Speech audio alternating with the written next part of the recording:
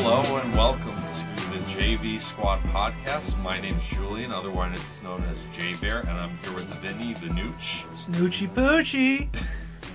And we are doing our first sports podcast. Of hopefully maybe 36 before we sell out to Barstool Sports. That is the hope right now. You know, we're a little dream started in my mother's basement right now. Yeah, and it only gets worse from here. Yep, coming from the armpit of America, a bit of New Jersey. See, you almost gave away our location, Right. and the next thing you know, we would have had a SWAT team coming at our door, and that would have been hell. But we luckily, preserved that, and we are here to talk sports. So, As much as we know, and you know what, like I said, we're the JV squad, so we don't know much. Yep. When your starters get hurt, the JV squad is there to pick you up. And unfortunately, we have about 87,000 sports podcasts before us. So, it's going to be some time before we pick anything up. Yep. We're not breaking any new ground here, just a couple guys in a basement talking sports. So, realistically, every other sports podcast you probably are looking at. We've been beating the dead horse that's been dead for about 10,000 years. And with that, today on the agenda, we are going to be recapping the first round of the NHL Playoffs, kind of previewing, obviously, right as we speak, the second round is currently going on, kind of giving some insight as to what we're expecting to see. And finally, looking to the NHL draft, kind of talking prospects and what we're expecting coming up. Yeah, maybe touch on the draft lottery. Absolutely. That just happened this past week. And potentially even talking about the future of Seattle and what they might do in their expansion draft. I just remember when we saw the first post, it was like release the Kraken. I was like, you know what? It's not too bad. I love that name. I'll be honest. Yeah. I love that name because it's out there. You had your generic, like their AHL team, which is going to play in Palm Springs, California. And their arena, weirdly named, is going to be called the Coachella Valley Arena. Now, can you get any more generic about California than that? That is true. This is the first I'm hearing about it. This is why you're the play-by-play guy. And supposedly, the front runner for the AHL team's name, which won't start, I think, until the 2022-23 season, is the Firebirds. That's a little generic. And I'm glad that the parent club decided to go Kraken, which is out of kind of left field. I mean, a lot of their names, if you look up, you go back to when they were naming their franchise, a lot of those names were very...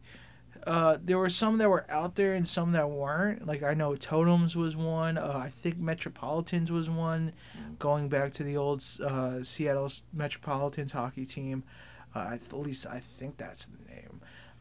They didn't go with Thunderbirds, which is the name of the WHL team that plays in Seattle, or at least the immediate Seattle area. But, you know what? Kraken, when I saw Seattle Kraken, I was like, that has to be the name. And you know what? Just like how when the Jets came back to the NHL, there was no way in hell that the Winnipeg, the team that, or the people that bought that team originally, wanted that team to be like the Manitoba Blizzard or something like that, a Winnipeg Whiteout or something like that. But the fans were said, there's no way in hell this team is not going to be called the Jets. And the management was like, you know what? Let's just bite the bullet. We're not going to go back and look like the old Jets, but we are going to call ourselves the Winnipeg Jets. And that's exactly what they did. Even though Ilya Kovalchuk, never playing a game for the Winnipeg Jets, is the franchise leader in points. It's funny how that works, and not to, coming from New Jersey, it's kind of sad that one of our main sports teams, or one of our sports teams, our only sports team. Yeah, realistically, if they were going to give up either football team, the Giants or the Jets, we would probably get the Jets, considering what New Jersey then again, is. Yeah. We weren't going to get... The only way we're going to get a football team would probably be, I'll tell you right now, it's probably going to be a future topic, on this podcast is the only is the USFL. The New Jersey Generals are most likely going to come back because that's the team that we had when that's our local team when that league first started, and it wasn't a New York team, it was a New Jersey team, and most likely that's what's going to happen again. And with that being said, we're going, talking about New Jersey teams. The only team that New Jersey has is the Devils. Yes. So to circle back around, went off on a little bit of a tangent there, but you know what? Hey, this is our first podcast, and we're gonna see what works. We're gonna throw the stuff.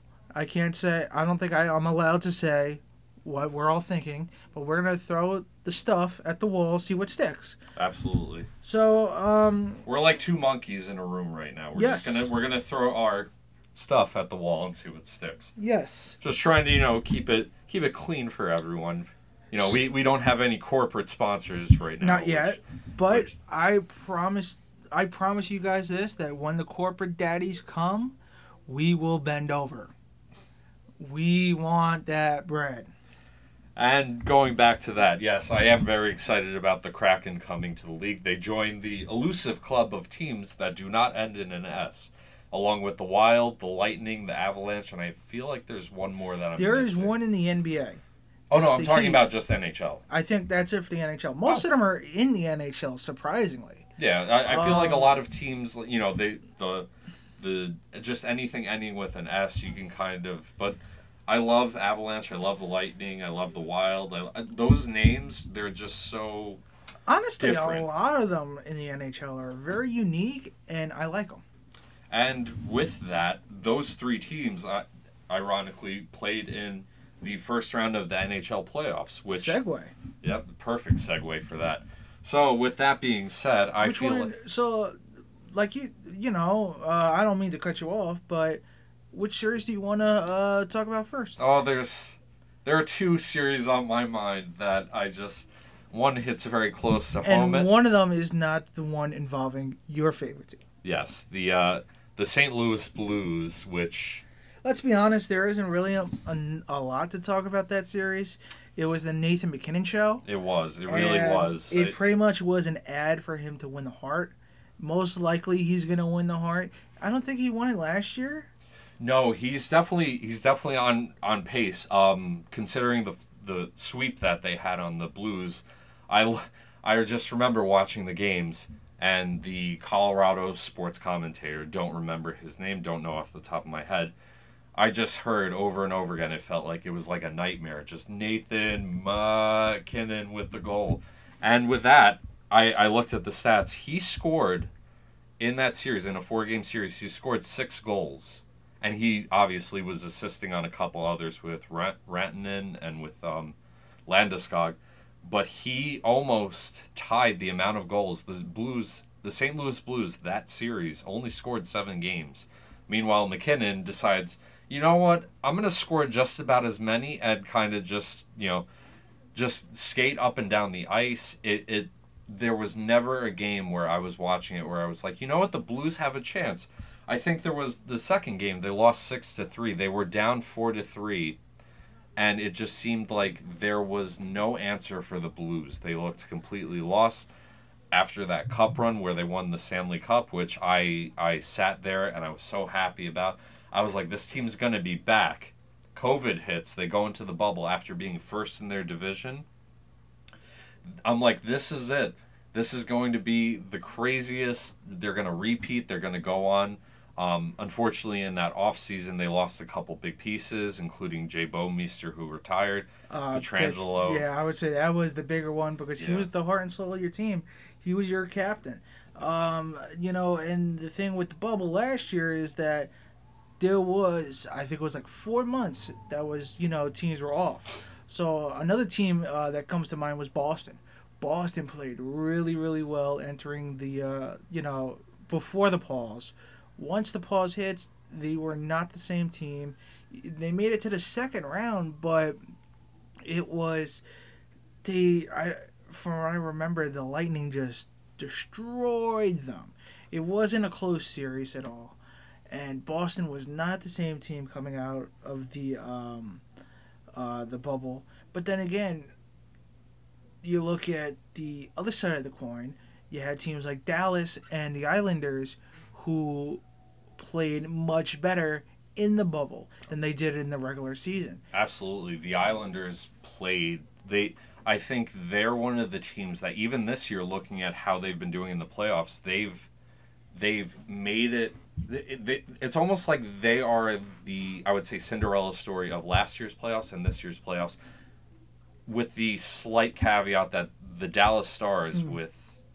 I would disagree in saying they're the Cinderella in this year's playoffs, because there is one team that everybody can scream Cinderella, and I promise you we will talk about this team later.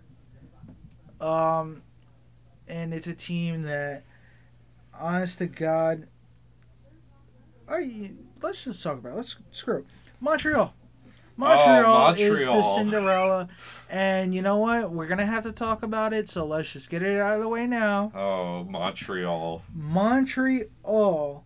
To quote a famous wrestler who did a promo in Montreal after the Montreal screw drop, they basically said to Toronto, Toronto. Sorry. Yes, they blanked for a second. They said, "Who's your daddy?" But they changed it from Montreal to Toronto, and that is quoting the famous Shawn Michaels wrestler. But yes, that's for another podcast. But like honestly, Toronto.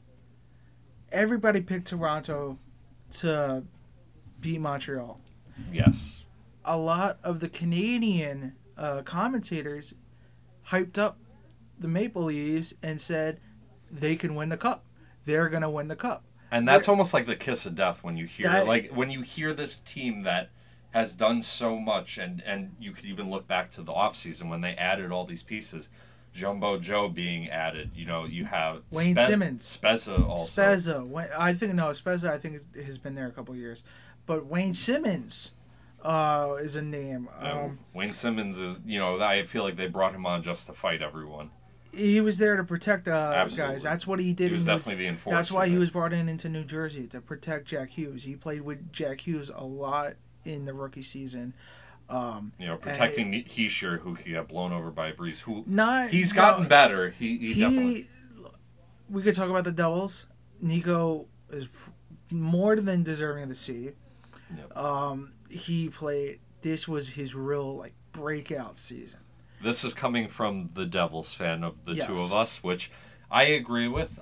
Being from New Jersey, obviously following the Devils, I do have some insight on that. But I mean, if you were to watch the hockey coverage here, I'm surprised you actually know anything at all, because I'm surprised anybody knows anything about the Devils or the Islanders, because James Dolan he controls the sports media here.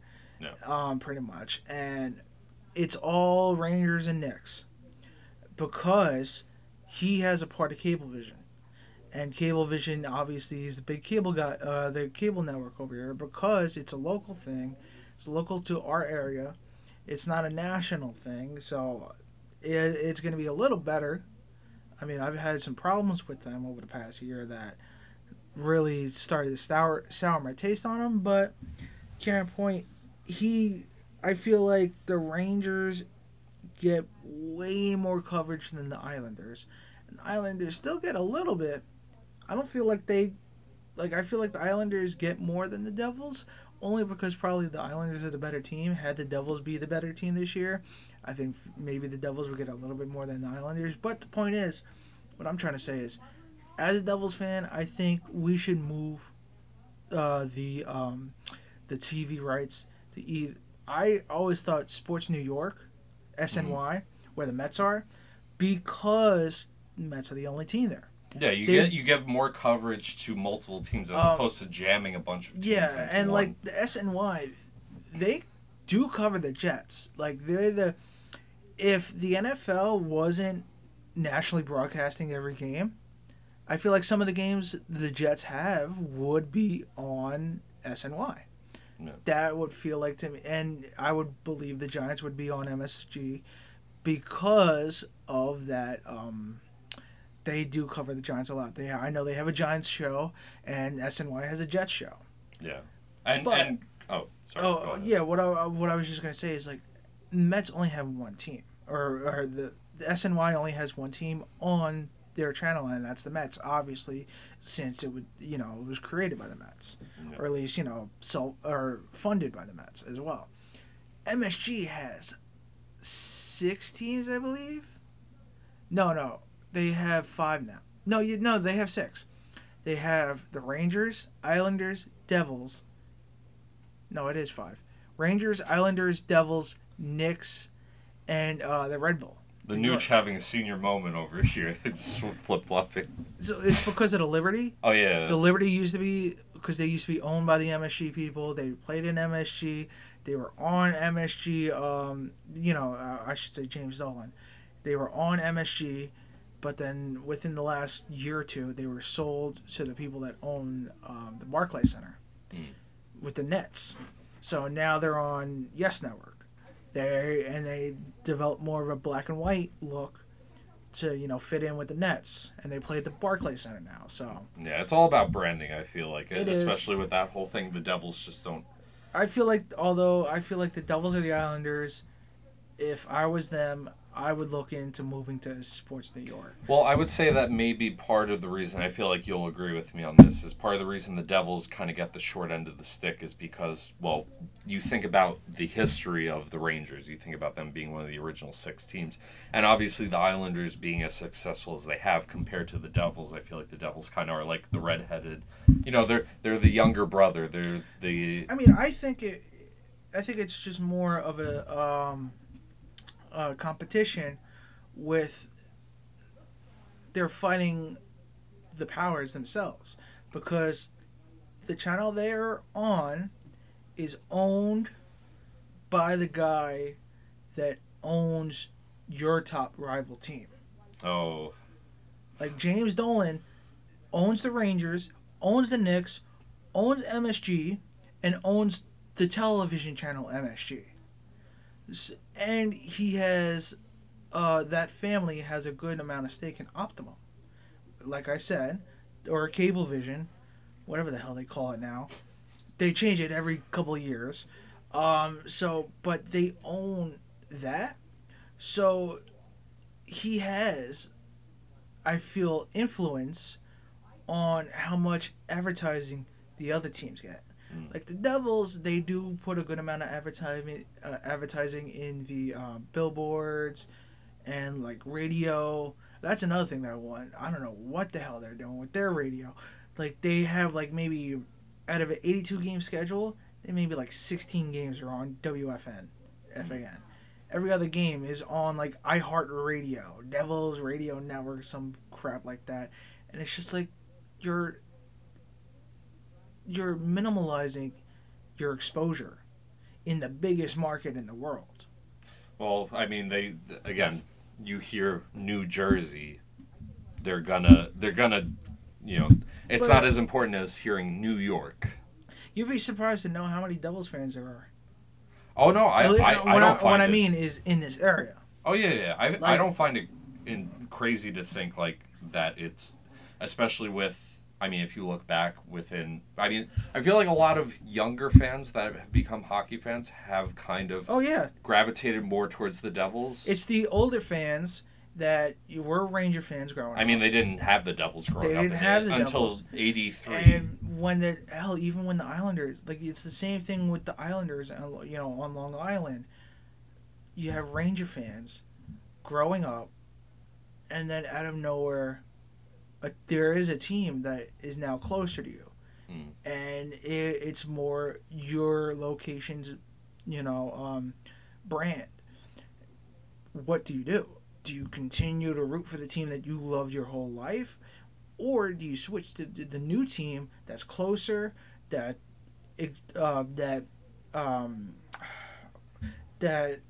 what's the word I'm looking for? They're more attractive. They're more not attractive, but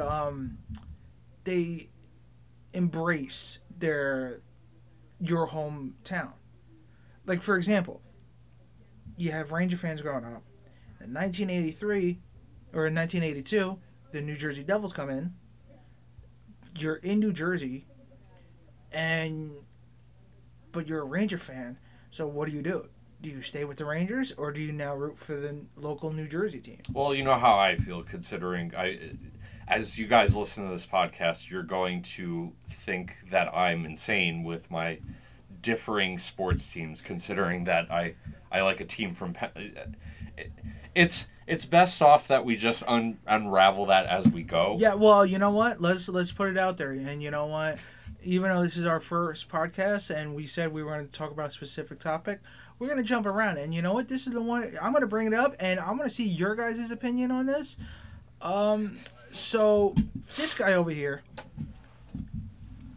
he's an Ohio State football fan, right? Oh, I'll tell everyone out there what. No. We're not going to tell a bias. We're going to tell the straight. Oh no, I was just going to say the teams, but you're an Ohio State football fan. Yes.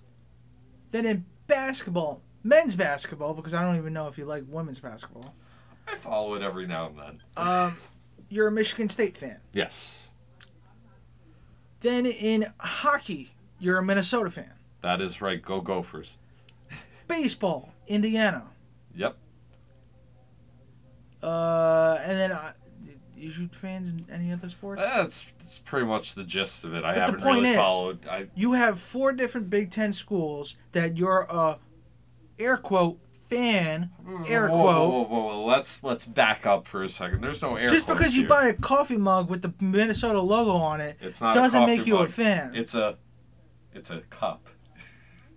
But anyway, I just like drinking from this one that says "Go Gophers." The point is, I'm sure a lot of people out there would agree with me, and I'm not sure how many people would agree with you.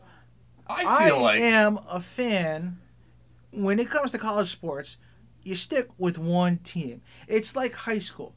If we were a fan of our high school, and then you decided, well, for another sport, I'm going to like our rival, and then another sport, I'm going to like this school, it doesn't make sense. But this is college. I would argue that if you're going to a high school and you're going to that high school, I've never gone to any of these schools before. It's not like I went to Ohio State and I was like, you know what, I'm going to like Michigan State for this. Sorry, I'll never like Michigan.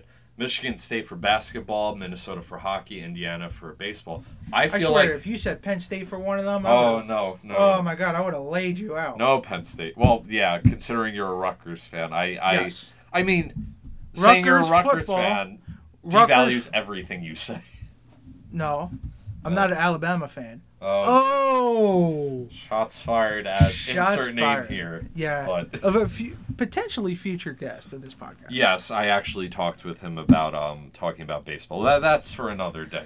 But the point I'm just trying to make is that I feel if you're like college sports is different from professional sports to where you could like it's not like European sports. Like, if you look at European sports, there's a Barcelona soccer team. There's a and it's soccer. It's not football. We're in the United States. It is absolutely football. You play with your feet. But I feel like that's a debate for another time. We're in the United States. If we're in Europe, okay, we call it football right now. Yeah, we are. And we're not finishing any of them. Nope. We're just hoping that the next sip gets us drunk. Yeah. But like I was saying, like if you're like European sports, there is a Barcelona soccer team, there is a Barcelona basketball team. And when I say Barcelona, I mean like Barcelona FC Barcelona. I think they're also called Barcelona. The basketball team is Barcelona FC, and there's a Real Madrid basketball team. And like I know there's hockey, like in the Russian KHL. There's a team called Lokomotiv. That had the plane accident like 10 years ago. There's a soccer team with the same name and logo. So, like, maybe European sports is a little different, but here in America, there's the Pittsburgh Pirates baseball team. There's the Steelers. So, like, it's a little understandable for me to like different professional sports teams from different places. But like college, I feel like you're more of a fan of the school than the team itself. Oh, absolutely not. Well, I'd like to say this in my defense, and again, you guys can kind of leave your, I guess, thoughts in the comments section. And we'll figure it socials. However you want to. Yeah, so whatever.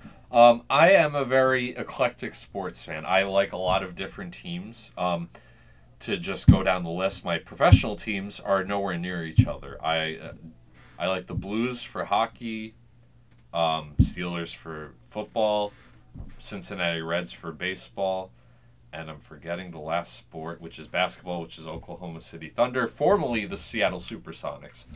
But I would like to argue that, if anything, if you really want to say it, I'll make a sort of we'll agree to disagree, but if it makes you feel any better, I'll just say I'm a Big Ten sports fan. Minus Penn State, Michigan. That's a little better. Which, actually, it's not as nice a segue as I would have liked. But one player... You got a sponsor? No. Damn. We're no one's sponsoring us quite yet. Which kind of leads me not as a great segue. One player just stood out in general on stature in the NHL is Zdeno Chara. He is respected. He is, and he's like 7 foot on skates. He is. The reason why this segue is not as great, but kind of works, is that he went from being a longtime Boston Bruin to the Capitals, who they actually played in the first round and then lost. Well, yeah, I felt so bad for him because the last time they won with him, the last time Zdeno Chara won a cup was in 2011 with the Bruins. I mean, then again, Boston was in the finals in 2013 as well, and then I think they didn't make it back until 2019. Yep, which they lost to the St. Louis Blues, who finally got their first title after 50 plus years. But what I was gonna say with what's his name, Zdeno Chara, people forget. I'm not sure how many people actually remember this, but people forget he played for Ottawa before he played for Boston. Oh yeah, no, but I mean, you think Zdeno Chara, you're obviously thinking. Yeah, you're thinking the of Bruins, which it's just the way that the Capitals lost to the Bruins in the first round this year. It was. I felt for him, not because I was like I want him to get another championship, but it's almost like it wasn't the worst split up between a player and a team. No, it wasn't. But you almost, even if you have a good split, you want to show your team that not even that they made a mistake. They did make a mistake, and that's I feel why I don't feel like Boston made a mistake there. Because he didn't... I'm not saying they did, but I feel like as a player from a team, when you get traded to another team and you're able to play that team you got something again, to prove. You want to prove something, and he's not a young guy. It's not like Fleury, Marc-Andre Fleury, who I still say that was a huge mistake. Even was he older? Yeah. Than Matt Murray, but I mean Matt Murray at least brought them a championship though. You could also say Fleury brought them a championship. No, but I'm saying it's not like they got rid of Fleury and they fell off. It's not that they got rid of Fleury, or at least that playoff run. Matt Murray didn't win a championship without Fleury. But he was phasing. They were phasing. Yeah, he was the hotter goalie at the time. They basically were like, okay, Matt Murray, this is your audition.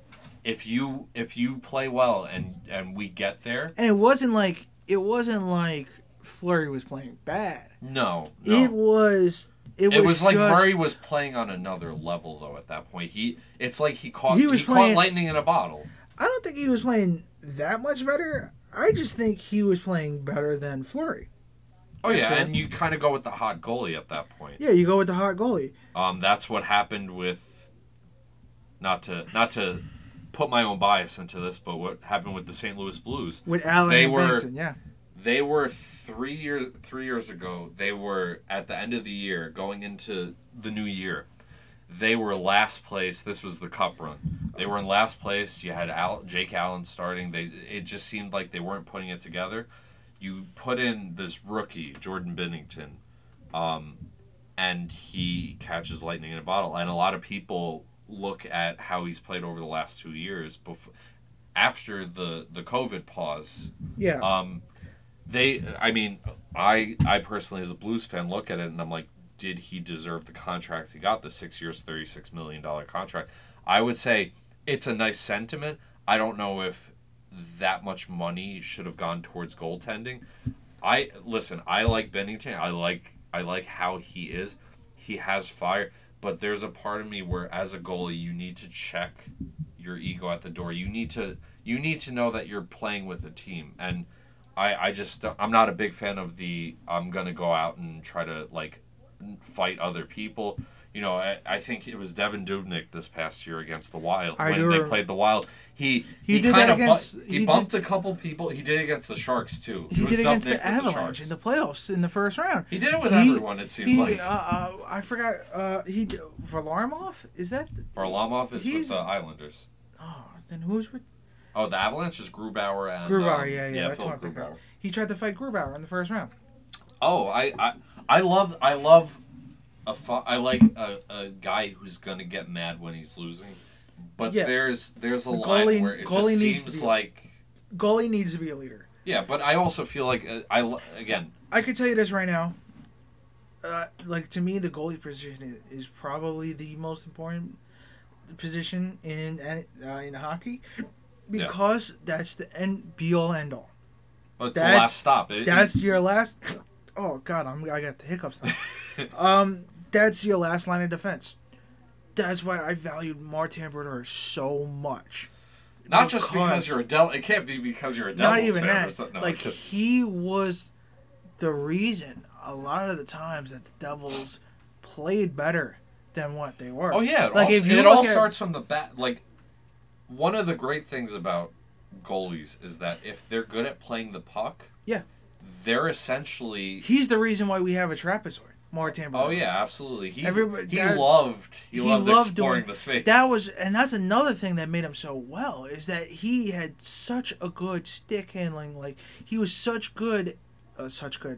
Yeah, my English. He was good at outletting the passes up to the forwards and getting the puck. He was a sixth skater. He was a sixth skater. I completely agree. I think he has 3 goals, including the playoff goal. Yeah. Including the one playoff goal, I should say. But he was also a leader. He was the Devils. Honestly, if it was more accepted that goalies could be captains, Martin Brodeur would have been a captain. Yeah, I never got that. Why goalies can't be captain. It's something to do with the 70s. It's one of those unwritten rules. With baseball, that's the one thing I hate about baseball, is that there's so many stupid unwritten rules. I will put it right now with Fernando Tatis and that guy from I'm forgetting his name, but the guy from the White Sox a couple weeks ago that hit the 3-0 grand slam. Yeah. Well, I don't know. I remember hearing about that. I'm like, I tell you right now, I'm not mad at it. I applaud them. Yeah. They, to me, baseball has this problem. One problem that I think is that when a team starts to pile on, the team that's losing starts to complain. Yeah. Why are you driving the score up? Blah, blah, blah. To me, and especially with these 3-0 home runs, if you don't want it to be a home run, if you don't want that ball to be in the left field grandstand, don't pitch it directly down the middle. Well, yeah, and that's the thing. It's almost at that point, just walk the guy instead of taking it, because he knows either you're going to throw a ball, if he checks the swing, he throws a ball, he's walking, you're going to have to throw it in the general, in the box. Even though, that was one of the rules. The strike zone, you're almost this ball is coming right down the middle, and you're going for it no matter what. I mean, as a baseball player growing up, one of the things you're taught is don't swing on a 3-0, but it's not like don't swing on a 3-0 to be respectful to your opponent. It's don't swing on a 3-0 because if they throw a ball, that's a walk. You just walk it, yeah. Yeah, you're like you have 2 strikes to play with. Like it's not like you never would think, like they don't teach you if it's you got a 3-0 count and you're crushing the other team. They don't say don't swing. Like to me, Tony, like a lot of these, that's one thing that's killing baseball. It's like if you see like there's a huge, not a huge decline, but a pretty significant decline in attendance, and that's why you see a lot of these teams are now filling or creating stadiums that have an attendance level comparable to these soccer-specific stadiums in the United States. Like a lot of it is that there's so much still of the old-time baseball mentality that, like, if you look at baseball in Korea or in Japan, like that's one thing I talk about when our friend group talks about going to Japan. One thing I always talk about is going to see a Japanese baseball game, and specifically, that's because Japanese baseball presentation wise is so much better. Oh yeah, definitely. Shout out to Japanese baseball. They were one of the first sports that came back after the.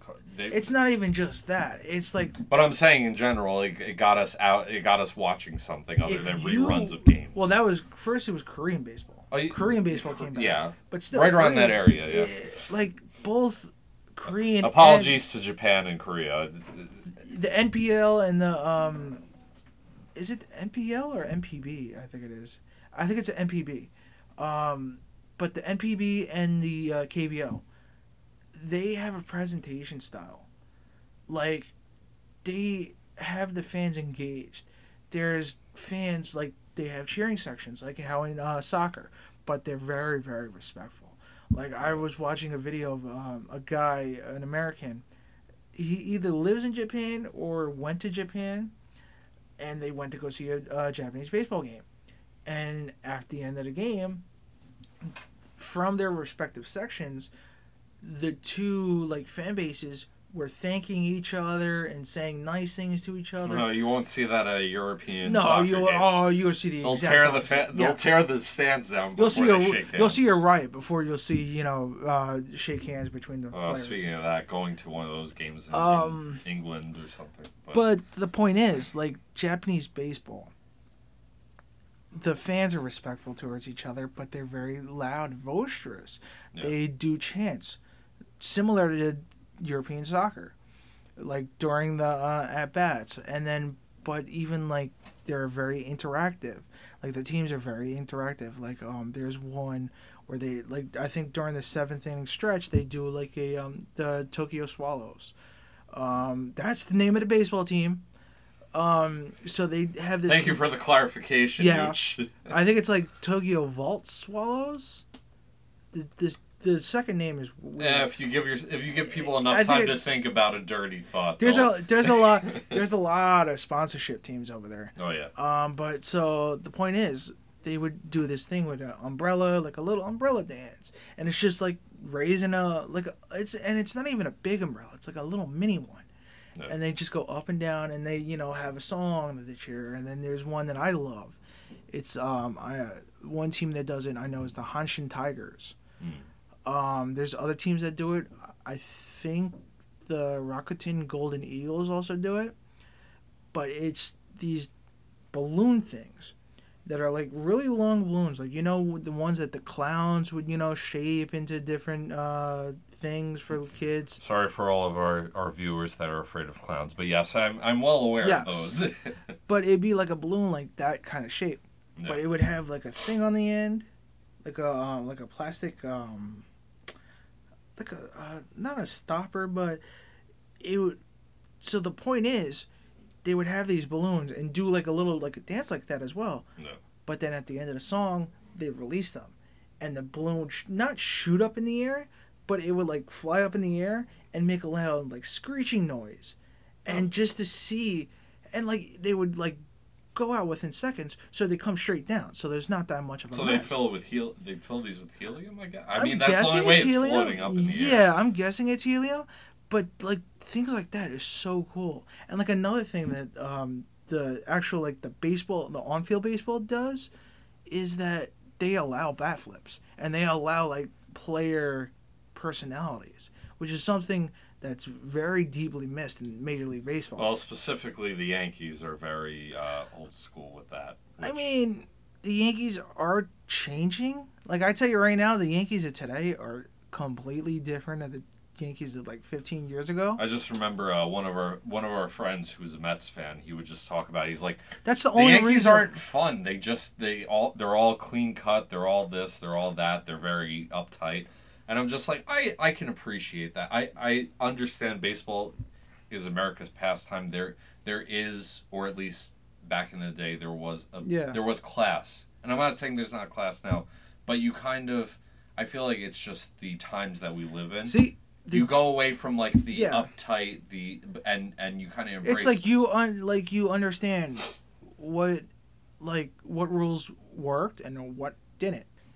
So let's talk about what we think might happen in the rest of the playoffs for the National Hockey League.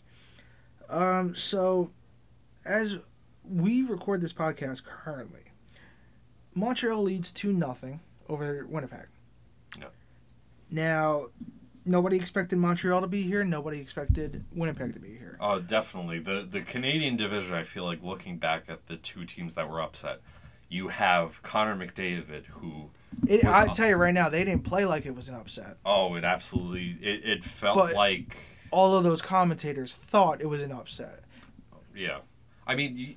If you think about the two teams from the Canadian division that had, before the playoffs, had a shot at making the Stanley Cup Finals, I'm going to say it was more Toronto, in my opinion, than Edmonton. Edmonton has consistently underperformed. Not that Toronto hasn't, but Toronto made a lot of moves. They added a lot of pieces, which we referenced to earlier in this podcast, that they made a lot of moves, and you almost had this feeling like this was going to be the year they got over the hump. The best way I could put it is, for anybody that don't know of this YouTube channel, there's a guy named Your Name Tree. He is what he quotes as a crap talker, or a crap poster. Yeah. Flame baiter, as I like to say, as reference to one of my old YouTube videos. So it was just basically a hot take. And the one thing he said about the Oilers, which I actually kind of agree with, is you somehow were able to take your top-heavy team and make it more top-heavy. They rely on Drysdale and McDavid. I thought it was Draisaitl. Leon Draisaitl. His name is German. Even though I'm German, I don't know how to say that name. Yeah. But Leon, LD, they rely on him and on Connor McDavid so much that they're the only reason why the Oilers even made the playoffs. And I'll say this, it wasn't just a two-man team. Mike Smith, who, by all accounts, had to be an amazing goalie, he did all he could. I feel like watching his games, I don't look at him, at least in this day and age, as one of the elite goalies, but he gave an admirable performance considering the defense that they... I honestly, not to the extent, but I know I'm bringing it back to the Devils, but during the Devils, the immediate years after the finals, the final run from 2012, they picked up Corey Schneider. And it was 13-14, 14-15, and then like 15-16. Corey Schneider was a top 5 goalie. If you look at his stats, he was, okay, maybe not top 5, but definitely a top 10. Like, he was one of the best goalies in the league. I feel like he was overperforming for what... He was literally playing like a second coming of Marty Brodeur. The thing it was, the team in front of him was atrocious. Mm-hmm. And, well, I mean, honestly, the defense wasn't that bad. It was that the offense could not score. Well, the Devils have never been known as a very offensive team, even going back to their Cup days. It was bad for Devil standards. Yeah. They would lose games 2-1, 1-0, maybe 3-2. But they would lose games by such a low score. Yeah. And just, like, you would come out with games where they would only score 1, maybe 0 goals. It's like you're having a goalie play as tremendous. And, like, the sad thing is that when they actually started to score, Corey got hurt. Yeah. Corey was battling a lot of injuries. These last 3-4 years when Corey's been hurt, imagine if you had a healthy Corey playing the way that he did the previous 4 years with the Devils scoring ability now. Yeah. Now, obviously, the last 2 years, they haven't had a defense. Like, PK Subban is not the same defenseman that he was. That he got, that the current contract he's currently on, he got when he was one of the best defensemen in the league. Well, I think the Devils were expecting him to turn the clock back to his days in Montreal. Not even in Nashville, he was still a good player. Because Nashville, he's like his last couple of years, he was performing for where he was in the lineup. Yeah. He was like maybe the third or fourth defenseman. Yeah. He was on the second pairing. He wasn't getting the top minutes that he was in Montreal. So the Devils were thinking, hey, well, you know what? If we give him the top minutes that he's supposed to be getting, he could get back there. Yeah. Not maybe exactly to where he was, but at least like he'd be something. But obviously that didn't happen. And then you have guys like Damien Stevenson, who would put the puck into his own net. I was there. It was against, ironically enough, the Toronto Maple Leafs. And it was an overtime game. And I forgot I feel like that's a game that the Devils blew because they did a lot that early stretch the Devils of last year. So it was 3-3 in overtime. And I forget if it was Corey or if it was... No, it was McKenzie. It was McKenzie who was in net. And the puck just, I don't remember if he bounced off of him or he passed it up. And just, I don't know what the hell he was doing, but Severson got the puck and threw it on net. And it went through Blackwood. And obviously cost the game for the Devils in overtime. So Severson, he has stretches where he's the Devils' best defenseman, but then he's the worst. And then you have guys like Andy Green was a very good he was our best defensive defenseman. Yeah. But he's old. He's like 35, 36. I think he's 38 now. But the thing is, like, he wasn't going to be there forever, and he's not, like, he doesn't have that pep in his step anymore. Well, yeah, you could even see it on the Islanders where he kind of... He's not expected to do what he once did in New Jersey. Yeah, and he's not. Obviously, he's not gonna turn the clock like he back. was the Devils' best defenseman at one point. Yeah, and now on the Islanders, he's second, third line. Second, third line. But the thing is, he's not he's expected to be a defenseman, not a guy who's supposed to help start the offense from the blue line. Like a lot of these guys.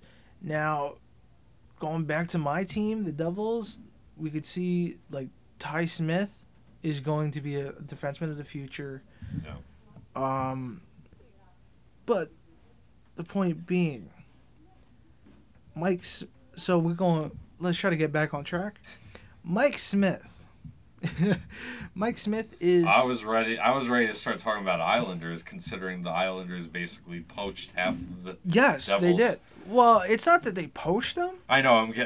It's that Lou still loves his Devils players, even for the guys that didn't play under his wing. Like Palmieri, I think we got Palmieri the year after he left. Yeah. So that was more of a just filling a top scoring need. But then the three other guys were all Lou moves. Like, they all became Devils under Lou. Andy Green, obviously, was an undrafted defenseman. Zajac was drafted. I think he was either a first or second round draft pick. And then you had Corey Schneider with that trade for the 9th overall pick in 2013 in Prudential Center. Which, speaking of Zajac, I'm not aware if he's hurt or not. He's been kept off the scoring sheet. I know he played game 3. Yeah, Palmieri has done a wonderful job at appearing and going into hiding for several games, then coming back out. I mean, as far as Palmieri is concerned, he's been, I think, when they traded him during the regular season, he did not produce as much as they expected when trading for him. Well, he came alive in the first round of the playoffs. He came alive in the playoffs, yes. Which is exactly where he needed to come alive. It's what the Islanders, I think, were expecting when they got him. I think they were expecting him to produce like he has in the playoffs to this point. Well, I mean, Palmieri was the top scorer for the Devils. Yeah. And, like, Zajac, he was getting more minutes with the Devils because he was a lot more valued, specifically because he was their best face-off guy. Yeah. He was a very, very good face-off guy. He is a very good face-off guy. But I feel like I'm looking at the people who have, and I liked Zajac when he was on the Devils. He hasn't done much since he's been traded to the Islanders, whether or not it's been injury or not producing. But Palmieri, I think they brought Palmieri for the playoffs, but specifically, I feel like because Anders Lee, they kind of wanted to give a replacement for him. No, I don't say a replacement. I say like as another option. Yeah. Because the thing with Zajac is, let's be honest, he was only thrown into the deal because Lou loves his former Devils. Yeah. And he loves Zajac. Obviously, it wasn't like rocket science it wasn't just a Lou thing because Zajac was beloved by Devils fans, including myself. Yeah. But he was just thrown in there as I guess to sweeten the pot. Yeah. I have a very strong belief. Now, this is very superstition, or not superstition, but this is my opinion, not basing on off anything. But I believe Zajac will sign back with the Devils this free agency because he is and I honestly think it's going to be like a def deal, but I think he was taken aback by the trade. Yeah, and sometimes you're kind of hurt when you hear these things. When you're like, I'm just going to another team. I'm like pretty much certain guys, like Zajac definitely. Yeah. Because like when I say certain guys, I mean guys that were with organizations for an incredible amount of time. Yeah. Like a guy like Hall, who was the reason why the Devils made the playoffs a couple of years ago. And the only reason... Well, I wouldn't even say the only reason, but... I would say, like, he was 75%. Well, I would even say, like, Hall, it's insane when you look at how he was with the Devils that one year he won the MVP. He won the Hart. And then you see him go from the Devils to the Coyotes. And had the Devils been better... I'd say this right now. Had the Devils started off better last year... Yeah. They would have made the playoffs. They definitely would have made the qualifying round. Hall, had the Devils actually played, because they had a pretty good, on paper, they had a wild card team. Yeah. I wouldn't say they were a playoff team. Maybe, I always felt like, even entering that season, I felt like they were good enough to get the 8th seed. Well, it's funny, and I like the segue because... Specifically talking about Taylor Hall being on a team where you think they're going to make the playoffs, it seems like it's almost like if you're a Devils fan like you are, you're looking at this round of the playoffs, the second round, Boston versus the Islanders, and you're kind of looking at it's like Palmieri and Hall. I'm not saying Zajak's not in there, but Zajac hasn't really done much because they loved each other. When you put Hall on a line like he's with the Bruins, you can't match that in New Jersey. You couldn't match that in Arizona. Obviously, you couldn't match that with the Sabres. And it seems like Hall went to this team, and Hall's bounced back in a big way in this. Well, and you could even look at this series so far. He's been a contributor with Boston. See, the thing with Hall was that, at least with the Devils, was that he had stability and chemistry. You see, like that during his time with the Devils, like the other three lines would be changed up a lot, but that top line would always stay the same. Hall, Hischier, Palmieri. So he had that.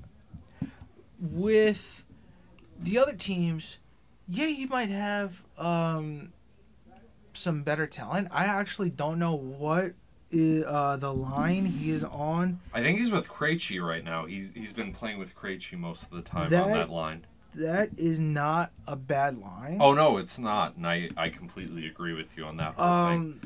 But the thing is, does he have that stability that he had with Hull and Hischier? Well, not stability, but chemistry, I should say. Like, he had a chemistry with them that I'm not sure he has had throughout the rest of his career. Well, and even in this first round of the second round of the playoffs, where it's Boston and Islanders, I feel like Hall's almost on this team just trying to get that cup. Realistically, he had the talent with Edmonton before he was traded. I feel like this is the first legitimate shot he has. Around the time that he was traded by Edmonton, McDavid, I think that might have been his first season. Yeah. He might have just completed his first season. I don't think they had drafted Drysdale yet. There was a lot of people on that team that I'm not sure are still with the team, and it was a whole different management structure. So they had a whole different mindset. So I looked it up here. Hall's playing with Krejci and Craig Smith. Yeah. Which is, I mean, Krejci is, I would put comparable on skill. Excuse me. I would put Krejci on a similar level to Hischier, maybe even a little better, but I don't think Craig Smith I would put higher than Palmieri. I mean, but one of the good things about Hall being on this team and what you've seen in the second round, he doesn't have to do it all. He has other competent forwards. That's I think. Sorry to cut you off, but like that's what I believe. What made the Capitals from 2017-2018 their Cup year. That's what made them. That's what always has made them deadly. I mean, hell, that's what makes the Lightning deadly now. Is that you have the star players like Ovechkin and Stamkos. They don't have to do as much, even though they're always going to be the top point getter. Yeah. Except Stamkos, he can't stay healthy for one reason or another. Well, the thing with him is like when he's healthy, he's a top tier player. Yeah. But when he gets hurt, he's like for some reason he gets seriously hurt. Yeah, and I just remember that whole cup run last year with the Lightning. Stamkos, basically. He played in one game, I think, in the final. And I think it was the cup-winning goal. He actually got his goal, too. He got the cup-winning goal. Yeah, which it's like, you can't ask for much more. Yeah. But as far as the Islanders and the Boston series... Which is, sorry to cut you off, but it goes back to what we were saying. Like, that's what makes Edmonton not as good, is that Edmonton... They have to rely on Drysdale and on McDavid. Drysdale. I know, the point is, they have to rely on them for so much, which is what, in the end of the day, kills them. Yeah. And just even, as we speak right now, it's 2-2. The Islanders got a big win last night on June 5th, tying up the series after a 4-1 win, and it just seemed like that game. I mean, it's when you look at a team that's down 2-1. Most of the time, obviously, I think it's goes without saying. Being up 2-1, you have a better chance to win a series instead of being down 2-1. Well, obviously. No duh, obviously. But I think this game... I mean, it's not as much as a 3-1, which for Toronto, that doesn't matter. Oh, yeah, no. Toronto, you're below the lead no matter what. But I like the Islanders with the amount of contributors. I feel like the Bruins have a few very good players that score goals and get assists. The Islanders I like a lot better because you have scoring happening from Brock Nelson, from Palmieri, from Barzal, from Cizikas, from Pajot.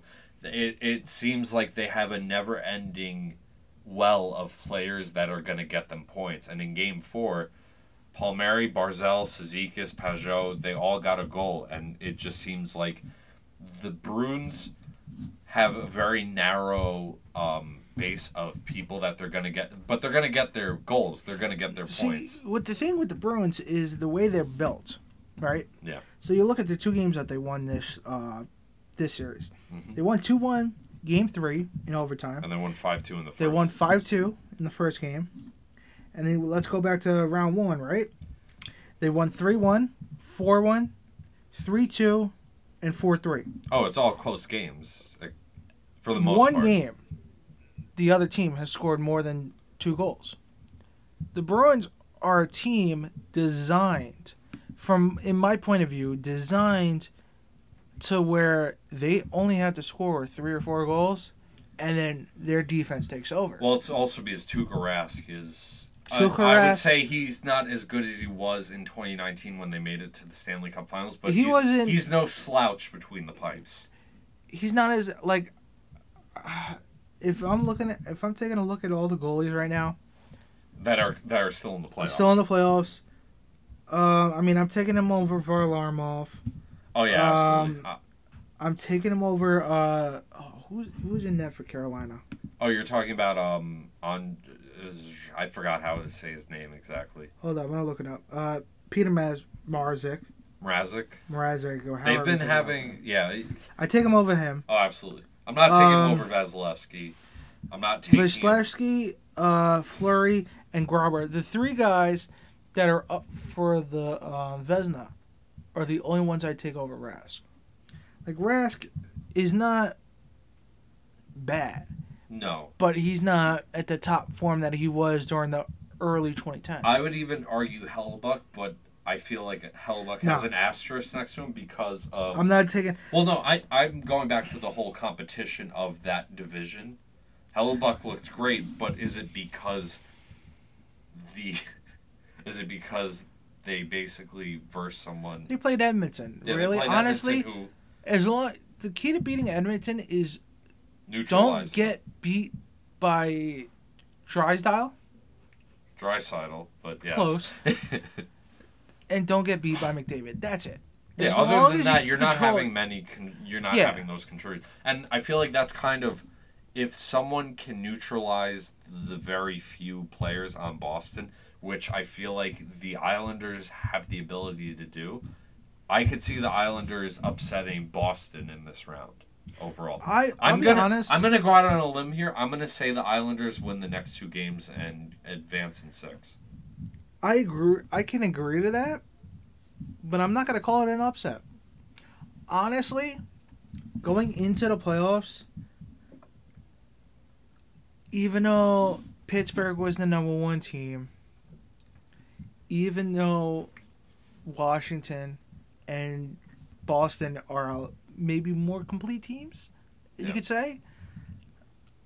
Honestly, if you look at all 4 of those teams... I'd argue the Islanders are a more complete team than Boston. Boston has more talent, though. If you look at it, to me, honestly, if you look at all 4 of the teams that came out of the East, honestly, to me, the top team, when all 4 of their teams play at their top level, the best team is the Islanders. the Islanders were the best team until they fell off a cliff. There was 2 Islander teams we saw this year. The one that was not good, the one that we saw game 1 of the series versus Boston, and then the one we saw last night. It's almost like they're more of a Jekyll and Hyde team. Yes, you either get a really complete game from them, or you get a game where you're looking at them, scratching your head, saying, "How did they make the playoffs?" Yes, and I feel like the Islanders have the ability, especially with just how they've been playing. Momentum can swing a team to either become a championship contender, or, like in Toronto or Edmonton's case, to completely just collapse. Yeah. And I just feel like, I think if I had to go on a limb, Islanders are going to win in 6, but I feel like, and this goes into the next round, which actually I'll get back to my predictions on that one, Carolina and Tampa Bay, where I expected Carolina, and I think you'll agree with me on this one as far as an upside. I expected Carolina coming into this series was going to get Tampa. I feel like Tampa stacked offensively. Yeah. Like, they are stacked. And I think the one tip for me, the one thing that was going to tip the scales in favor of Carolina is the hangover of the championship win. For me, it was more or less which Vishnevsky you're going to get. That Vitaly Vishnevsky is the catalyst, because you could have a high-scoring team. Yeah. But if you let in more goals, it's not going to work.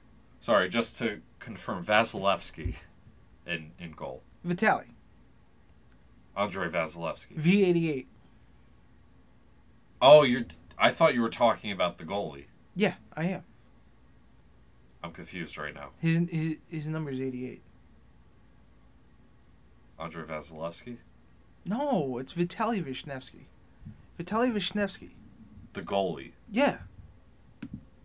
I know his first name is Vitaly. Wait, what? Andrei Vasilevsky. Did I just have a Bernstein moment? You did. You definitely did. I swear to God. I got really confused for a second. I'm like, who are you talking about? For the longest, for years, I thought his first name was Vitaly. It's Andrei Vasilevsky. So anyway, with that being said, just to confirm, what the hell I was thinking of. The point is, question. But I feel like I had Carolina winning this series in 5. I had Tampa Bay because honestly, I think Tampa Bay got off to a rough start, which cost them. Well, I think that it's almost sad because as a fan of any sport, as much fun as it is to see a team dominate year in, year out. No, that's not the only. Well, it's good for the sport when you get these dynasties. It's good when it's only good for the fan base. It is. That team. It is, but that can also, but it adds something to the narrative of hockey. Because hockey, I feel like you see a lot more of teams repeating than in other sports. Well, I would say you would see a lot more teams that have continued success. Yes. In not exactly championships. Because hockey, I would say, I'd go on record on saying this, is that the Stanley Cup is the hardest trophy. It absolutely is. But I feel like when you've built a championship team, your window stays open longer than in other sports, and you usually are more successful than other sports as far as defending your championship. Yes.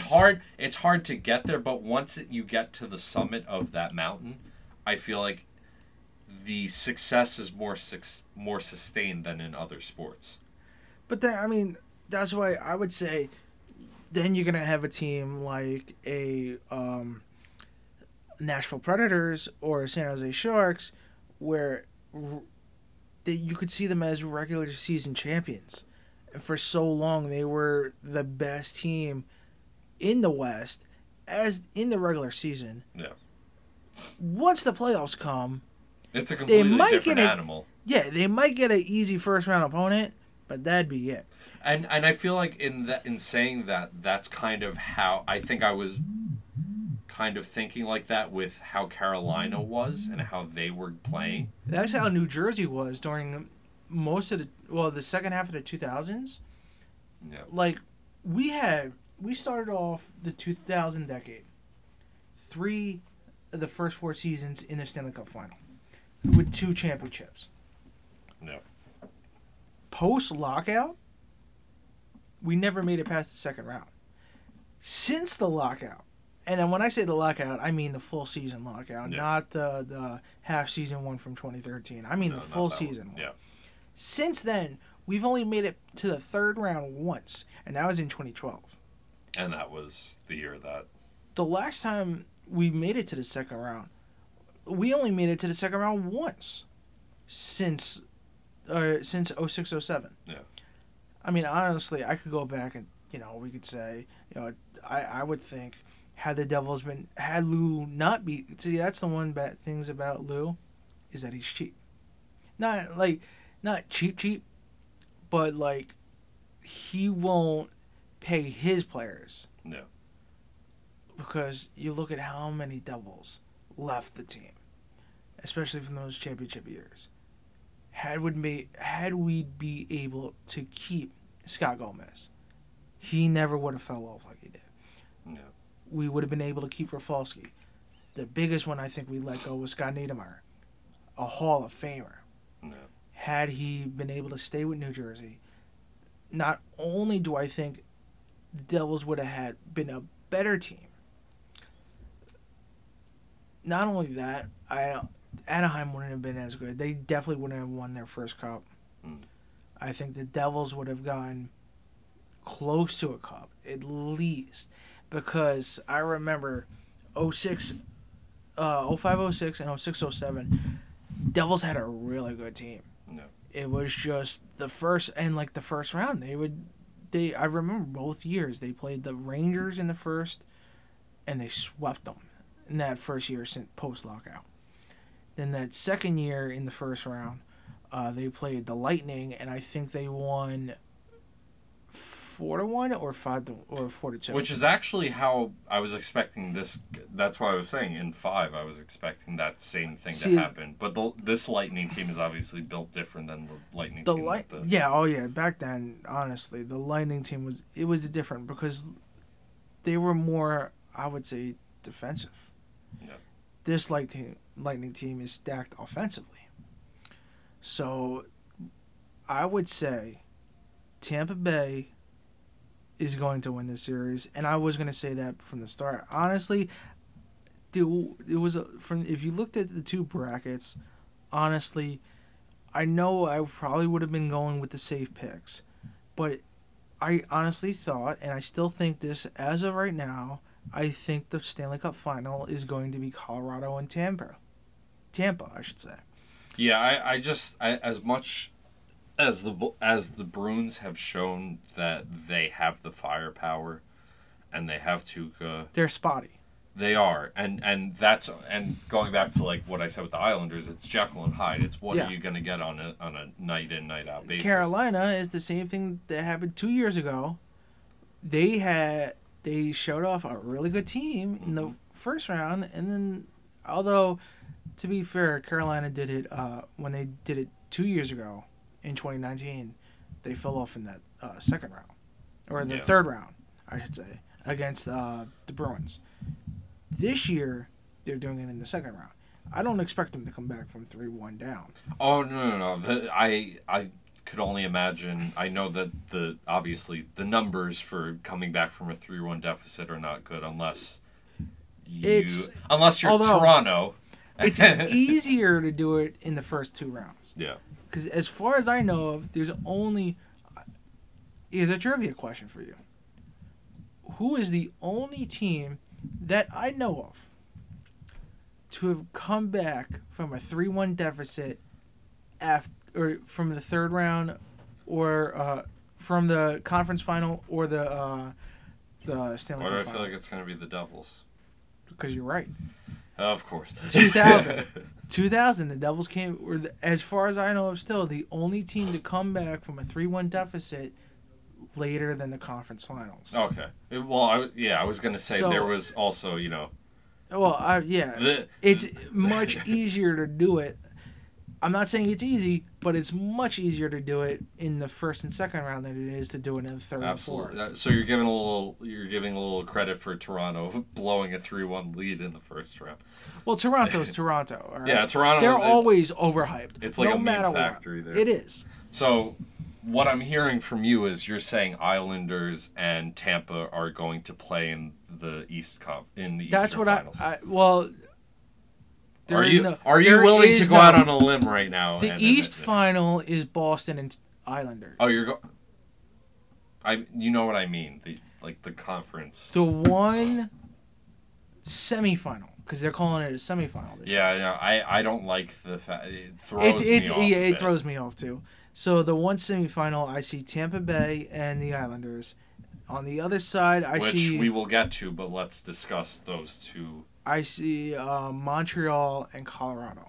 Okay, well, yeah, I agree with you with Colorado. I felt like out of the series from the first and from the second round, this was going to be, in my opinion, the most competitive series from either round. I honestly think. Well, I could argue that this was this on paper and what I was expecting was going to be the most back and forth series out of the entire playoffs. Yeah, I would agree with that too. That Colorado and Vegas, because those are probably two of the best teams. Yeah, and I feel like it's on Vegas, and I blame Vegas entirely. I blame the coaching staff. It's not that hard to blame. It's his fault. It is that they lost game one. I'm not saying. That's a boneheaded move. Like, there's no reason why you take out. Like, I feel like it was for a rest day.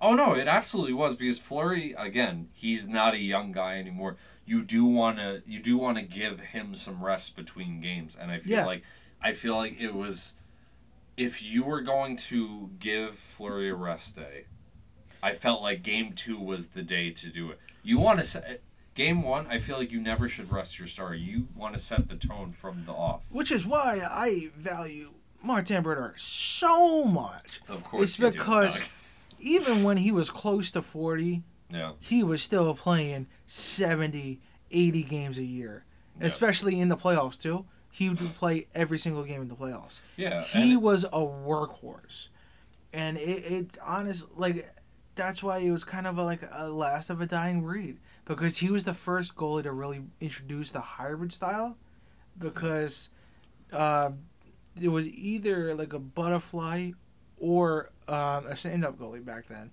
in the early 90s. More of a stand-ups. Yeah. But then he brought in that hybrid style, and now it's pretty much commonplace in hockey. Oh, yeah. You see no one plays the stand-up. So, like, style. Even with Fleury, even though I bet you he didn't ask for that rest day. Mm. And he was probably pissed off that he got that rest day, and I would agree with him too, because, and I mean, obviously everybody agrees, there's no way in hell you should have rested him. No. He should have been playing. There's no doubt on everybody's mind. Fleury should have started that game. You know what the Golden Knights remind me of? It reminds me of, and it's not quite the same situation, when you had the original 6, and then they added the 6 new teams. Mm-hmm. And it's almost like I have feelings, as a Blues fan, the deja vu of the Vegas Knights coming in and having all the success that they've had in their first 3 years of play, doing so well, making it to the Cup, and falling short every time. I feel like it's almost like with each year that passes, the Golden Knights, their window is closing as far as... Well, here's the difference between the Golden Knights, and the reason why I'm going to dispute that is because the difference between the Golden Knights and the Blues when they first joined the league is that, one, the Vegas Golden Knights are actually a good team. I mean... Those expansion teams were horrible, and the only reason why the Blues made it to those 3 straight finals is because they had to play they were in a conference with other expansion teams. That's the single only reason. Well, I'm not. But I am not saying that it's the same. I'm saying it feels similar in the fact that they come in as an expansion team and they have all this success. Whether or not they're actually a good team or not, the Blues, I feel like it hurt more because they were running through the expansion league, and then once you get to the big boys who were in the original it's six. not like they weren't playing the original six teams. Yeah. They were still playing the original six teams. They weren't having the success that they were against. It's just that the original six teams, when it came playoff time, had to play against each other until the final. Here, which could have in the past played to Vegas, their favor if you have a long drawn out series in that original six back then. The Blues could have not easily. I'm not saying they would have won the series. They could have picked up a game or two. They got swept in the first. I will tell you this right now, Vegas, Vegas. You're also working with a team of not expansion players. Well, the thing with Vegas compared to the Blues, right? Yeah. Is that the Vegas, they were building their team. They built most of their team before the expansion draft because they were making deals with other teams. Oh yeah, they came in ready. They were ready to. They were picking guys like Marchand and England, and a lot of their top Mark players. Stone, you got Riley Smith. You got a lot of these players. You look at their first year, that first team. A lot of those players were acquired through trades. That was the ultimate Cinderella story, I feel like. A lot of these guys that they were picking were third and fourth players. They were starting off as a really good team. Yeah. But what helped them and what pushed them over the hunch or put them over the hill, however you want to phrase it, what made them the team that they were was because of Fleury. Oh, absolutely. Fleury... Building around him was the best thing they could have done. Getting him in the expansion draft was their best thing because even when you look at his stats, his worst year with the Penguins, like as a starter, is better than his first 2 years. Like his first 2 years were worse, but he was having his worst season in a while with the Penguins, right before the draft. Yeah. At least in the regular season. Oh yeah, but it wasn't right time for the Knights. If you look at those stats, they're not bad. No, it's just his worst year with the Penguins up to that. And a bad year for Fleury is a decent year for most other goalies in the league. I could say that for a certain quarterback, but. What I am saying, you understand what I'm saying with that whole thing. But I feel like the Vegas Knights, when they came into the expansion, before you say that, I just want to say, if you look at his playoff stats from that same season, it's normal Fleury. Yeah. He's like, because his goals against that year in the regular season was like a 302, which is still not bad. No, it's not where you would like a top tier goalie to be, but it's still not bad. His goals against in the playoffs was like a top or like a 2.5 something. Yeah, which is close to exceptionally amazing. His save percentage was like a 9.0 something, which is usually the threshold is 900. That's in the bottom of where you want your starter to be. In the playoffs, he's at a 9.2 something. Yeah. The only reason why he was left unexposed, I'm not 100% sure Pittsburgh actually believed Vegas was going to take him, but they had Matt Murray, and they thought that future was going to be Matt Murray. Yeah. They thought Matt Murray was they could just put Matt Murray in, and he was going to play the exact same. Obviously, it hasn't worked out since he's in Ottawa now. Yeah. But Fleury, on the other hand, has still been having some of the best seasons of his career, and obviously he's having probably the best season of his career currently because for the first time in his career, he is nominated for the Vezina. And the only thing that's not going to have Vegas win the Cup this year is that they're facing right now, currently, the best team in the league. Honestly, Colorado's the best team in the league.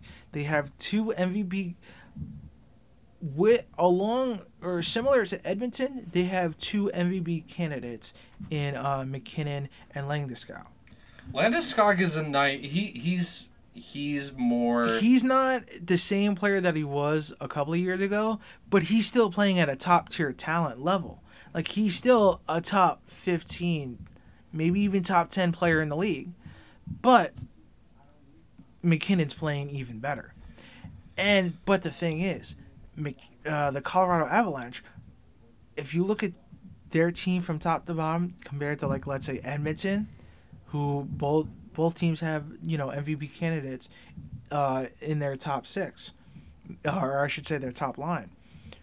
If you look at both teams top to bottom, Colorado is far better. Even on paper. They're so much more complete. They're much more complete. They have a defense. They have a goalie. Yep. And I'm not saying, like like we said earlier, Mike Smith did what he can do with that team. Yeah. But Grubauer doesn't need to be that goalie. He doesn't need to be the goalie that Mike Smith is expected to be. Yeah. And I mean, when you have Fleury, it's not even like the Knights are bad in front of him and Fleury's saving them. I feel like part of what the Golden Knights, the problem that they're having with getting over the hump, and I would say this, Vegas versus any other team except them and the Lightning, it's an easy series. Outside of the second round, anyone in the first round even, I feel like the only two teams that will give them an actual series, like take it to the distance, is Colorado and the Lightning. And part of the issue is that Vegas has had so much, and this can be detrimental to winning a cup sometimes.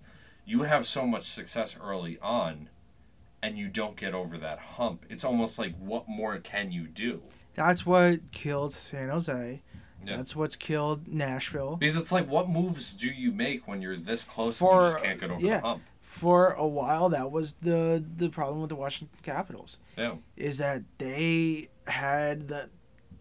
would have so much regular season success that they weren't able to get over that hump in the playoffs. Not to get off on a different sport, but it's almost like Peyton Manning early on in his career. He would have an amazing regular season and lose in the playoffs. And it's not like the Vegas Knights are having that level. That was Kevin Durant of failure, but you could call there's definitely at least 3 or 4 players in each league. You could say it. Oh yeah, and definitely with the teams too. Like you could say in basketball. Just sometimes you get put on these teams. I mean, Westbrook, maybe the Clippers. Or the Thunder. They would have so much success in the regular season. They would never see that same success Durant, in the playoffs. You see Westbrook, you saw Ibaka, you saw Perkins, you saw Harden, who was in 2012 6th Player of the Year. It's like, how do you not get there? But they ran into a team that was just a little better. Yeah. And this is exactly the situation we're seeing with Vegas right now. They ran into a team that is a little better than them and is going to expose any sort of weaknesses, any sort of mistakes they have. So obviously Colorado, I would say, I was expecting a 7-game series. I was expecting this to be the most even series. I could see Colorado honestly winning the next 2 games and winning in 5. I say, all right. So who's your cup matchup out of the remaining 8 teams? Oh, so I didn't tell you my impact on with Winnipeg and Montreal yet. I mean, I know you're picking Montreal. You honestly, I would say Winnipeg. Montreal. I don't see Winnipeg coming back. I just don't see it.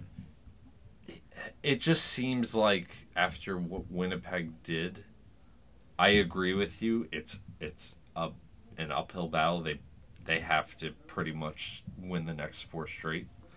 Hellebuck has to play like the goalie he was paid to. Hellebuck isn't playing that. I mean, again, I like to just give the caveat every time I say this with that division. He played well, but is it because of the weakness of the division? I would say it's a little bit of both. I'm not saying they're going to win against the winner of Colorado and Vegas. Yeah, I mean... So if I had to say right now, looking at all of this, I'll be honest. Under normal circumstances, Winnipeg doesn't make the playoffs in the West. Oh no! I agree with that. I feel like Neither does Edmonton. I was gonna say Toronto would be the only Canadian team that I would actually see. Montreal, in the normal. Montreal, I think could see flying under the radar as an 8 seed. And there are a lot of teams that, if the divisions were normal, you would have seen a much different playoff bracket. But so with that being said, I'm gonna say Islanders play Tampa. Colorado plays. I know I'm gonna regret this pick because I feel like everything else is saying Montreal's gonna win. I just see Montreal as they might collapse. I don't know what it is. I don't know if it's like a feeling I just have. I mean, after what happened in that first round, anything could happen. I'm gonna go out on a limb, and I think 3 out of the 4 picks we agree on. Yeah. The only one we're differing on is Winnipeg and Montreal. So, who do you have in the conference finals? How many games, and what do you think? I'm taking Tampa. You're taking Tampa over Islanders. Islanders in 6. I'm saying Colorado over Montreal in 4. Okay. Okay. So let me just ask you this. You're saying Tampa over Islanders in 6. Yeah. Okay. It's just I think Tampa. This is gonna be a weird analogy, but I say Tampa is a better version of the Islanders. They're built a lot of the same way. It's just Tampa has the better talent. Yeah, like Tampa, it seems like the structure is very similar. If you wanted to take the Islanders and upgrade their teams in all the different areas, you'd pretty much have the Tampa Bay Lightning. I would say the Islanders' defense is probably the biggest disparity. Yeah, is probably the defense, because you look at the Lightning, you look at what they have on the offense. I would say that the Islanders could match them in firepower. Again, the Lightning is slightly better in that sense. When I look at the defense, though, I just don't see how their defense matches up. It doesn't match up with. And then, but it's not like defense plays defense. But I'm sure we can both agree, Colorado is going to destroy whoever comes out of the Canadian Well, let's division. get to that real quick. I'm going to so you're saying Islanders and Tampa in 6. Tampa wins in 6. Yep, and then Colorado's a sweep. I'm gonna go the distance. I say go 7. I say Tampa wins. Oh, I thought you were Tampa's saying. Gonna win. I thought you were saying Colorado beats Winnipeg in 7. I'm like, are you serious? No, we're talking about the East still, the what East. Should be we're gonna say the East. I'm gonna say Tampa and Islanders go 7. And Lightning wins in 7. I wouldn't be surprised if it does. I could see it. I could see it. I wouldn't be surprised. I could see Islanders win. I could see them somehow splitting a game in Tampa. Displaying the first 2 in Tampa. So, what do you say to Colorado? So, in the conference finals, quote unquote, the semifinal right before the cup. You're talking 3rd round. Yeah. So I'm gonna say Colorado. Again, I'm still gonna go Winnipeg. I'm gonna regret this because I know they're gonna lose, but there's something in me that wants to pick Winnipeg to win. You want to, but is that like your gut feeling? I'm gonna listen. This wouldn't be called the JV squad if we didn't make ill-advised picks. Yeah. I mean, if we're going to put that analogy, we should just call ourselves the Toronto Maple Leaf squad. Yeah, but I see whoever comes out of that Canadian series, I'm going to say they steal a game. I'm not going to say it's a sweep. As much as I'd like to, I feel like the knee-jerk reaction is it's going to be a sweep. Yes. I'm going to go a little more conservative. Colorado is going to have one bad game against either team. They're going to win, but it's going to be in 5, not in 4. I say it's going to be 4 because, to me, there's just such a huge... The only way they would beat a team out of that Canadian division not in 4 is if it was Toronto. but then again, would Toronto. So, like they would, like, act like the Maple Leafs that we all know and love. Love to make fun of, you mean? Yes. Yeah. Some people in Canada love to hate. Yeah, but I'm gonna go with Colorado in 5, which leads us to the Stanley Cup final. I say Colorado over Tampa in 7. I feel like the hockey gods are just gonna. Wouldn't that be great? Games. Wouldn't that be great? All that great hockey in 7, yes, like to force a game 7. Oh yeah, I feel like that's what's gonna happen. I feel like what.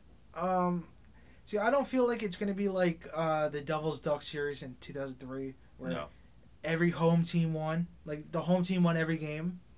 I feel like it's gonna be back and forth. I feel like it's gonna be a 2-2, but it's not gonna be the home team winning both. I feel like each team is gonna split. Yeah. I feel like that's how I feel it's gonna be. It's gonna be Colorado wins 1, Tampa, Colorado, Tampa, Colorado, Tampa, and then Colorado. And I feel like as far as who I'm expecting, if I had to go out on a limb and say who's going to be almost like the X factor for Colorado, we've talked a lot about McKinnon. We've talked about Landeskog. But we are forgetting Rantanen is not a bad player. No, Mikko Rantanen. And I'm not saying like we were like, overlooking him. But I feel like he's the one that's flying under the radar. He gets the assists. He's been facilitating which the puck. Which is perfect. And that's why I feel like he's going to be the one to win this series. If you could perform and go under the radar like that, that tells you how stacked your team is. Absolutely. Like the fact that Rantanen is just we're not even we barely even discussed him. We're both going with Colorado over Tampa. Yes. In 7. I would love it. But you think 6? I think it's going to be 6. And I feel like 6 is when you talk about playoffs in general, when you're talking about a series, a 7-game series, 6 is always it's almost like the coward's way out, but it's almost like. See, for me, a lot of the time you're like, they're gonna steal a game here or there. For me, 6 is like when you expect a team to compete, but not like you expect a team to compete but not win. Yeah. Like 7, if I predict the series to go 7, I predict like it's gonna be a drag out war. Yeah. Like a bar fight. A team. Like, if I predict the series to go 5, it should be, like, to me, that's a series that should have been a sweep, but got lucky. There's one night that. Yeah, there's just one night it wasn't there. Together. And then a sweep is, like, something like Colorado and the Canadian division. Yeah. To me, it's like, it's a mismatch. Yeah. And with that, I just feel like Colorado, I want to say 7, but I feel like it's going to be 6. I say Colorado over. It's going to be 2-2 going into that game 5. Well, to me, yeah, I feel that as well. And then I would feel like it would go 6 if it's the Islanders, but I'm not picking the Islanders. I'm picking Tampa. All right, so before we end here, there's one thing I want to talk about. I want to talk about the draft lottery. Yes. The reason I want to talk about the draft lottery for a little bit is because this is probably it was this past Tuesday. Yep. The 2nd. It was probably the most, I wouldn't say boring, but uneventful draft lottery in recent history, because since 2011, the NHL had more of an NBA style draft lottery. Yeah. Where they would pick. So before, or before 2012, the NHL would have a draft lottery system where it was extremely uneventful, and it would. You kind of knew what you were gonna get. You kind of knew, but the thing was, there would be one team that could move up. Yeah. Like if you won a team, like if you were in the draft lottery and your team won the draft lottery, you're not like guaranteed the first overall pick. Specifically, the Devils. The Devils technically won the draft lottery in 2011, but they went from 7 to 4. Yeah. So after that, you started seeing, NBA style, where they would just draw the top 3. And then it became a system where it started to feel like the top 3 teams would be teams like it felt like every year there'd be in those top 3 teams there'd be a team that would finish like from that 11 to 15 bracket. Then there'd be another team from that 6 to 10 bracket, or at least 2 teams from that 6 to 10 bracket. Yeah. And I feel like if in those years where they would pick the top 3, it felt like if you had the top odds, you were almost guaranteed to pick 4. Some years they might pick 3, but you were guaranteed to pick 4. Like Edmonton had those years where they would pick 3 out of 4. No. First overalls, although technically I would say it's more 2 out of 4 because of the holy bust, probably the worst number 1 overall draft pick in all history, in Nail Yakupov. He was. Maybe played in hockey, I wouldn't say in all sports. I wasn't clear enough. Limb to go out on. I didn't mean all sports, but just to clarify, I meant hockey. There's always Ryan Leaf and Jamarcus Russell in the NFL, but that's for another podcast. Jamarcus Russell played more games. Yeah, but he also ate more food. And yeah, he did. He did less. Yeah. But anyway. But the point being, Edmonton had those years, and then in recent history, you had 2 out of 3 years with the Devils winning the draft lottery. You just love plugging the no. Oh, I do. But the point is, like, it would feel like the draft lottery wasn't designed, or wasn't doing its job of having, those bottom 3 teams. Like there were years where the Devils would finish 4th or 5th, but end up picking like 6th or 7th. Yeah. And like there'd be like Buffalo had it happen to them a lot. Detroit had it happen to them where they would finish with the best odds, but end up picking 4th. And it just seemed like I think there's this narrative almost that it's like any team that Taylor Hall either is on or gets traded from gets the first overall pick. Yeah. Which it's funny how that actually worked out it did. for Buffalo. It actually Devils. did because he and for Edmonton actually. It worked out for Edmonton, but it really like became a thing with New Jersey. Yeah. But the thing was, so they went back and changed it. I think specifically for this year, they only did the top 2, but next year you could only move up like 10 spots, which means like if you finish 11th, I think the most you can move up is 2. I'm actually curious how, because the Kraken got the highest pick ever by an expansion team. The Kraken, at least in the NHL. Yeah. I know. In the NHL, I mean. The NFL, they just give the top pick. I think they go. Yeah, because I know when Houston came back. Yeah, they got the top pick, and that's when they destroyed David Carr's career. Yeah. But that's. But the point being, like the Kraken. They have the pick of the litter aside from. They always had like the expansion team, like even Vegas had the number 3 pick odds. Yeah. But they had to fall to I think 6 or 7 because that was the year the Devils took Keisher, who got the number 1 pick. But yeah, so this year was like the most uneventful because they were only picking the top 2. And the first time I could remember, the only switch there was between Anaheim and Seattle. Yeah. Anaheim moved down to 3. They got 3. And Seattle moved up to 2. Like, that... Like... And then the dumpster fire that is the Buffalo Sabres got the number 1 pick. They're going to get the number 1 pick, probably take Owen Powers. Yeah, which means, realistically, the Kraken aren't in a bad position because they pretty much get the pick of anyone else they want. It depends if they have the same thing that happened to Vegas and where they're able to manipulate a lot of the cash-ridden teams to acquire first-round picks, acquire future picks, and acquire some pretty good talent in order to take certain people in the draft. Yeah. Like, that's one of the things with Marshall. The Florida Panthers traded, I think it was like a first-round pick and a couple of future picks, plus Marchand to take, in order for Vegas to take a certain, to not, either to take somebody or to not take somebody. And they were able to pretty much fleece Florida. And, like, that's what Vegas did throughout the league, almost. Listen, more power to them. Yeah, and so if Seattle can...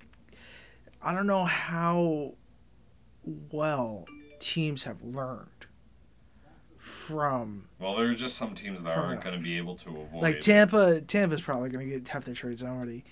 Like, one thing I was always wishing for is Toronto needs to probably blow it up. Or at least make some kind of a big change. I mean, I thought Marner was going to be out this season, but what they're saying, what's coming out of Toronto, is that they're keeping him. It's either Marner or Nylander that's going to be out. And as much as they could say, oh, we're going to keep Marner, it might not be the case. Because there's only, to me, if I look at that Toronto squad, there's only two players that are 100% untouchable. That's Austin Matthews and John Tavares. Yeah. That's it. So if I'm a team, like specifically, I know I keep bringing them up, but New Jersey, they have the most cap. They have a decent stockpile of picks. You trade the first round that you got from the Islanders this year, plus maybe a second. I think they have like another second round or a third round this year or next year from Edmonton. It was a conditional pick. I forgot who the trade was for. It might have been Kulikov. But the point being, I think it might have been the second Sammy Vine deal. The point being, you ship a couple of those picks out, maybe give up like a future player, like maybe a Nathan Baptiste or a Mike McLeod. I saw his name brought up. You trade somebody that maybe even to push the envelope a little bit, maybe even Damon Severson. Quote unquote sweeten the pot with Damon Severson. I mean, it's a player, you know. Yeah, it's a depth. It's a defenseman. Yeah, you're not. Damon Severson's not player that's going to put you over the top. No, it's not going to. Yeah. But he's not like. It's not like he doesn't have any value. Yeah, it'll be very interesting to see how teams protect their players for the expansion draft. Yeah, and it's not just the expansion draft. It's also how teams are going to look at like how the teams with cap space are going to look at the teams that have no cap space, because Tampa's probably going to, if Tampa doesn't win the cup, they're going to have to make a major move. Like a major move. I mean, I think even if they win the cup, I feel like they're going to have to do something. They're still going to have to do something. Yeah. But because with that being said, I was going to finish that thought. Oh yeah, go ahead. Sorry. No, I was literally just going to finish that sentence. Oh, okay. Well, with that being said, that is the end of this podcast. Comment. I don't know how exactly we're going to set this up, but hit us up on our socials at JV Squad Pod, either on Twitter, Facebook, Instagram, whatever socials we decide to have. You hit us up. Tell us if you may agree with some of our thoughts. Maybe if you disagree with some of our thoughts. Maybe yell at us for what are you thinking about, you stupid people on the internet. I don't know. It's New Jersey. It's just New how Jersey. we are.